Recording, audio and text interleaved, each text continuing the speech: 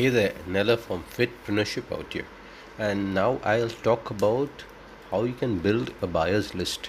Okay, so, what is a buyer's list?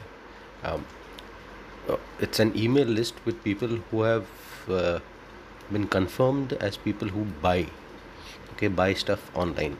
So, why is this important?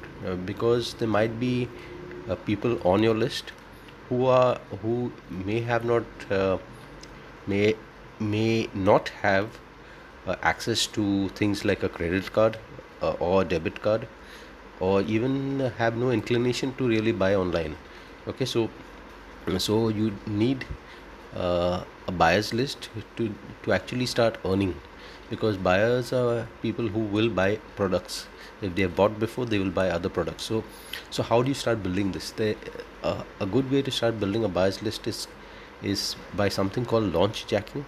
So it's basically, launch jacking is uh, if there are various products being launched every day. Okay, so and people emailing their list for this about these products.